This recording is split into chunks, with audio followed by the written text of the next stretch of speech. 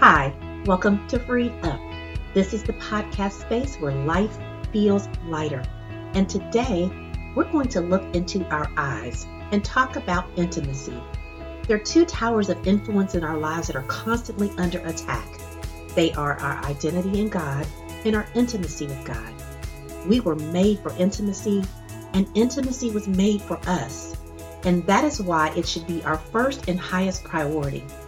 Today's episode on intimacy, it's a great way to wrap up the first content series of Freed Up.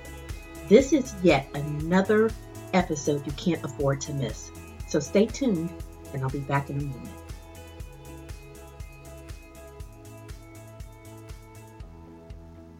The desire for intimacy has been inextricably woven into our spirit and our souls by God Himself. Intimacy is the supernatural bonding glue that God made to keep us connected to Him. It is wrapped ever so tightly within the blessing of knowing and receiving God's unconditional love. It is the deepest level of connection we can experience relationally. Intimacy is not just about closeness or having a commitment. Certainly, those foster the environment for intimacy to grow, but intimacy is so much more. It's the process by which we are joined together. It's being seen and known in every way possible, especially spiritually and emotionally. The reality is that intimacy with God is the very purpose of our created and covenant identity. It is our first responsibility and our highest priority. We were made for intimacy, and intimacy was made for us. Intimacy with God is absolutely vital to our spiritual growth and our mental health. It is the filling station for our total well-being, for our hearts, our souls, our minds, our bodies, and our spirits. And as we intimately connect with God, His presence fills in the places in our lives where loneliness and depression try to live. His very essence fills in the holes and hurts in our hearts that exist because of experiences with abandonment and rejection. And His peace saturates our minds, pushing out anxiety, worry, frustration, and fear. And in His presence is fullness of joy, joy that reminds us to live filled with hope regardless of our circumstances, joy that rises up when happiness is nowhere to be found. It is no wonder then that we desire it, we crave it, we hope for it, and we'll do most anything to experience it. God designed intimacy with Him to fill us, to satisfy us, and to care for us. And we'll never get from others what God intended for us to receive from Him alone. When we've met Him in the intimate space, we have what we need to meet others in an intimate place. Intimacy with God, much like becoming freed up, is not a destination. It's a continuous pursuit, and it will cost us. Intimacy with God is valuable and it's expensive, but it is accessible and available to anyone and everyone that chooses it. God has already done exceedingly abundantly above all we could ask or imagine. But the one thing that God will not do for us is make us choose Him. Now, He'll draw us with His loving kindness. He will reveal Himself to us in different ways, including through the Bible, through nature, through resources like this podcast and books, through people and other means. But He will not force you or me to choose to be in a relationship with Him. The truth is that our relationship with God is as close as we've decided it to be at any given time. God will offer us invitations, but we will have to make the investments. And though it costs, it's worth it. I love the way that David, the king of Israel, realized intimacy's value. And he said in Psalm 84:10, "Better is one day in your presence, God, than 1,000 anywhere else." So what will intimacy cost? Well, at least three things. The first is surrender. We have to come to God totally and completely uncovered, standing bare. I mean, not literally, but I guess if that works for you, okay. But bare, spiritually and emotionally naked. This means that nothing is hidden. We have to come unveiled and unmasked. meaning we're completely open about who we are and where we are, vulnerable and real with no attempts to hide any parts of ourselves. And we have to come undone. That means that we recognize the incredible privilege we have to be in holy communion with the perfect God. We stand in awe of God's mercy and his grace that allows us to know him in an intimate way. Please know, I get that surrendering is a struggle bus for most, if not all of us. I realized in my own goal of pursuing intimacy with God that I had held back from surrendering so many times. And after reflecting on it and just trying to drill down to identify what was underneath my hesitancies, it came down to this. I didn't really trust God. And I mean, I said that I did, sure, and I meant it, but there was fear of showing up naked, like all of me just out there on blast. What would God think? And what did all my stuff about me say to God? What hadn't I been for him that he desired me to be all along? And my biggest wondering of all was, what would God want me to do about me? I don't know how that sounds to y'all, but these were my fears. And crazy sounding as they may be, they were real for me, and they were keeping me from connecting with God. And the truth is, they were keeping me from intimately connecting with others as well. We all have fears that keep us from intimately being known. However they were formed and fostered, they exist in our lives and they hold us back from God's best for us. So whatever yours may be, know that God understands. And in spite of them, God calls us to trust him and believe that he is who he says he is and that he will do all that he's promised. Hebrews chapter 11 verse 6 says that it's impossible to please God without faith. And anybody who wants to come to him must first believe that he exists, and that he rewards those who will sincerely come after him. Surrendering requires faith. It requires our trust. But we learn to trust when we know the truth. So maybe your trust issues, like mine, are really truth issues. I needed to be reminded the truth that God made me for intimacy with him first, then with others. The fears and doubts that we struggle with, they're rooted in the lies that we believed. Just like our sister Eve from back in the day. She believed the lie that Satan told her, which in summary was that God is not trustworthy. He's not who he says he is. And if God isn't who he says he is, then you can disconnect from him. So what? He created you. You just go on and do you. And this lie caused a chain reaction of sin, then regret, shame, and guilt, and hiding. Hiding from God, all while needing and wanting to be in an intimate relationship with him. And these are our challenges still today. And until we choose to believe the truth about God, trusting him is going to remain a challenge. So I was recently reading an article that discussed the popularity of dating sites, and they talked about finding love and experiencing intimacy.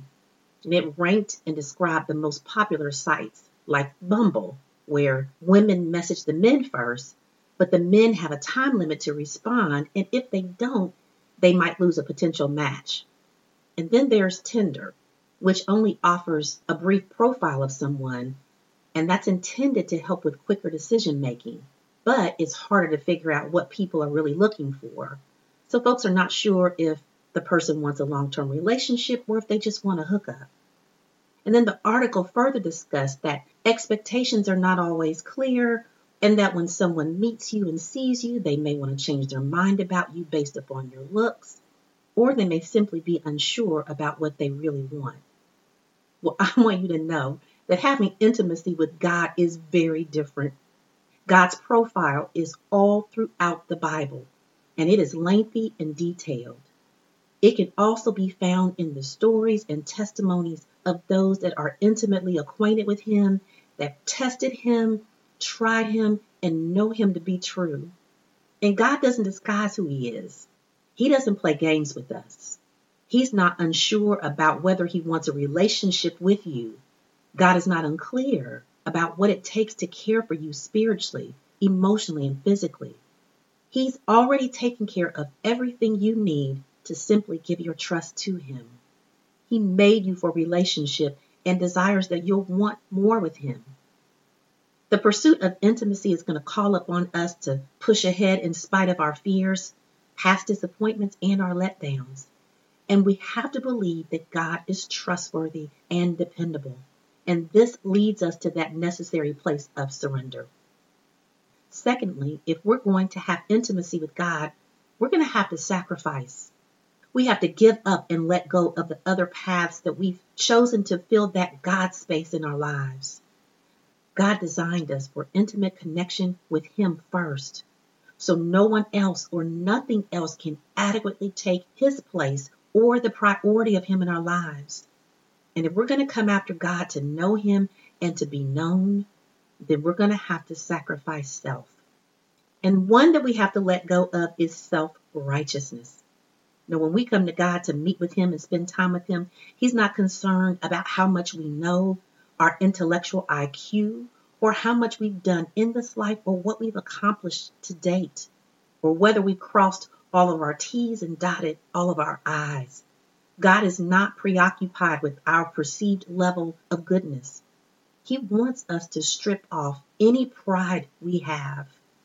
Psalm chapter 51 verse 17 describes exactly what God is looking for from us.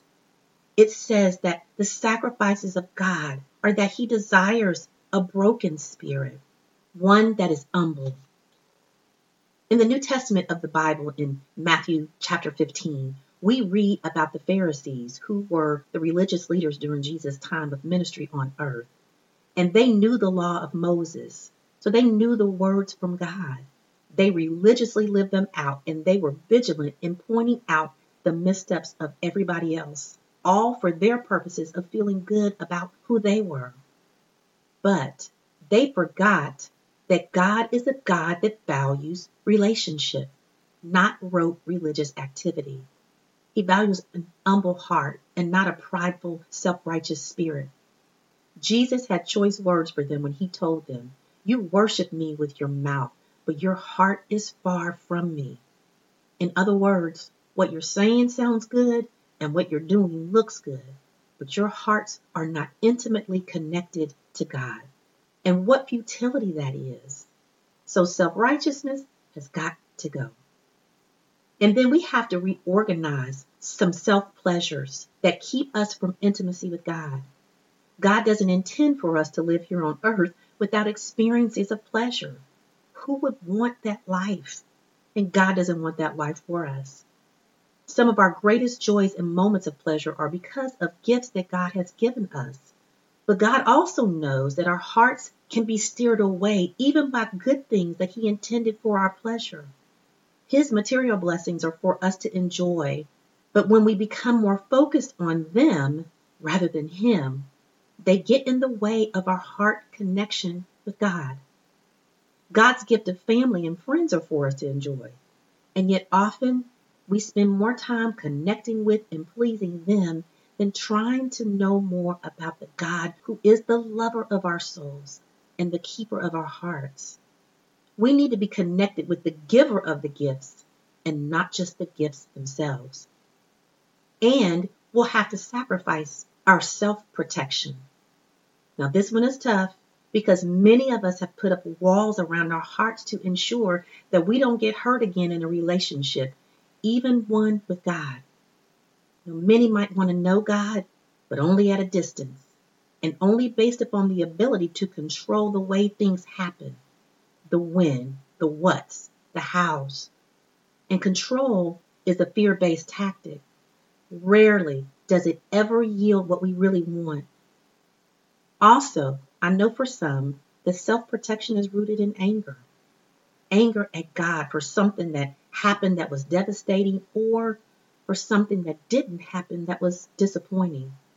As long as God is being blamed, he cannot be believed or trusted. And God can handle your being angry with him. He just doesn't want you to stay there. He invites you to get freed up from that place. To have intimacy with him, the walls of protection have to come down. They come down by pushing past the anger, the hurt and fears, and drawing into the very presence of God. And in order to make this level of sacrifice, we have to first surrender and trust the truth about who God is. And then third, if we're going to have intimacy with God, yes, we need to surrender and we'll need to sacrifice, but we also need to seek it out. Seeking and pursuing God takes time. It takes effort. It's going to take prioritizing him above all else. This is opposed to how we roll it in our culture today, because we live in a fast-paced world that values instant gratification and is experiencing distance in relational connections more and more. Intimacy with God is going to require the investment of time in order to know him more deeply. And God promises to honor our pursuit of him. And in Jeremiah 29, verse 13, God says, when you seek me with all of your heart, I will be found by you. Because the spirit, the heart, and the soul crave intimacy, we are going to seek it out somewhere and somehow. For a moment, just think back over your life, some of the ways that you might have gone about this search for intimacy. Likely some of those experiences have blown up instead of causing you to feel freed up. And I personally can identify with that. The alternatives for intimacy with God are plenteous, but there is only one source that can satisfy the desire that he placed there for himself. So start with him. In Psalm chapter 27, verse 4, King David said, the one thing I ask of the Lord, the thing I seek the most, is to live in his house all the days of my life. When Jesus was asked about the greatest commandment and pursuit in life, he responded with this: love the Lord your God with all your heart, soul, mind, and strength. Then love your neighbor as yourself. God designed intimacy to start with him, so then we can extend the experience of true love and intimacy to others. In closing, I'm sure there are those listening that feel it's hard to connect with someone that you cannot physically see or touch. God is omnipresent, and that means he is everywhere at the same time. And you get to know him by first believing that he exists and that he will meet you as you open your heart to him.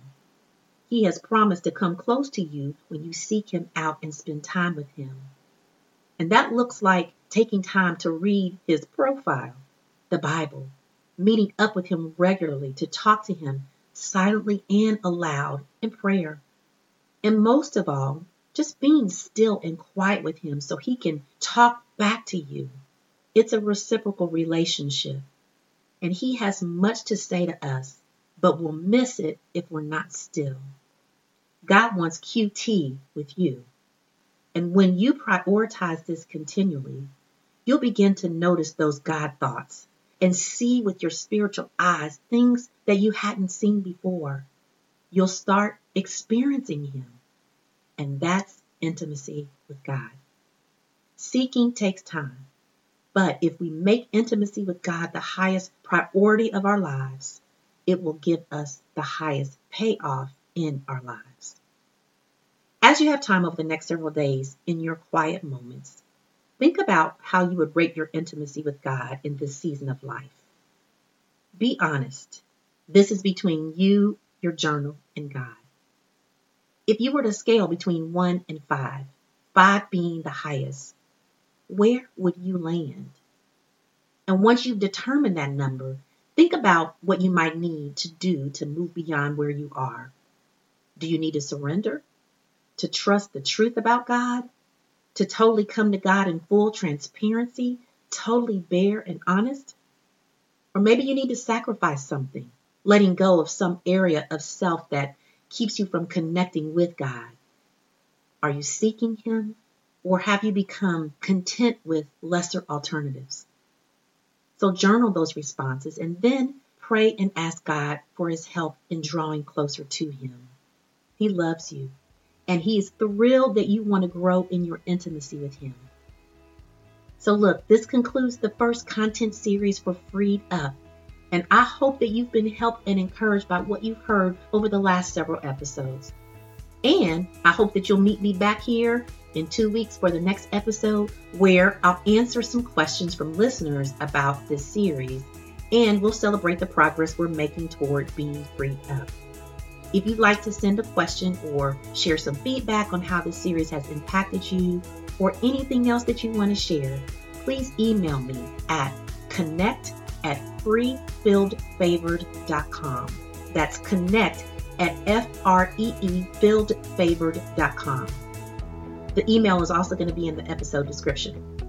All right, y'all, it's been good. I love you. Praying for you. God bless you.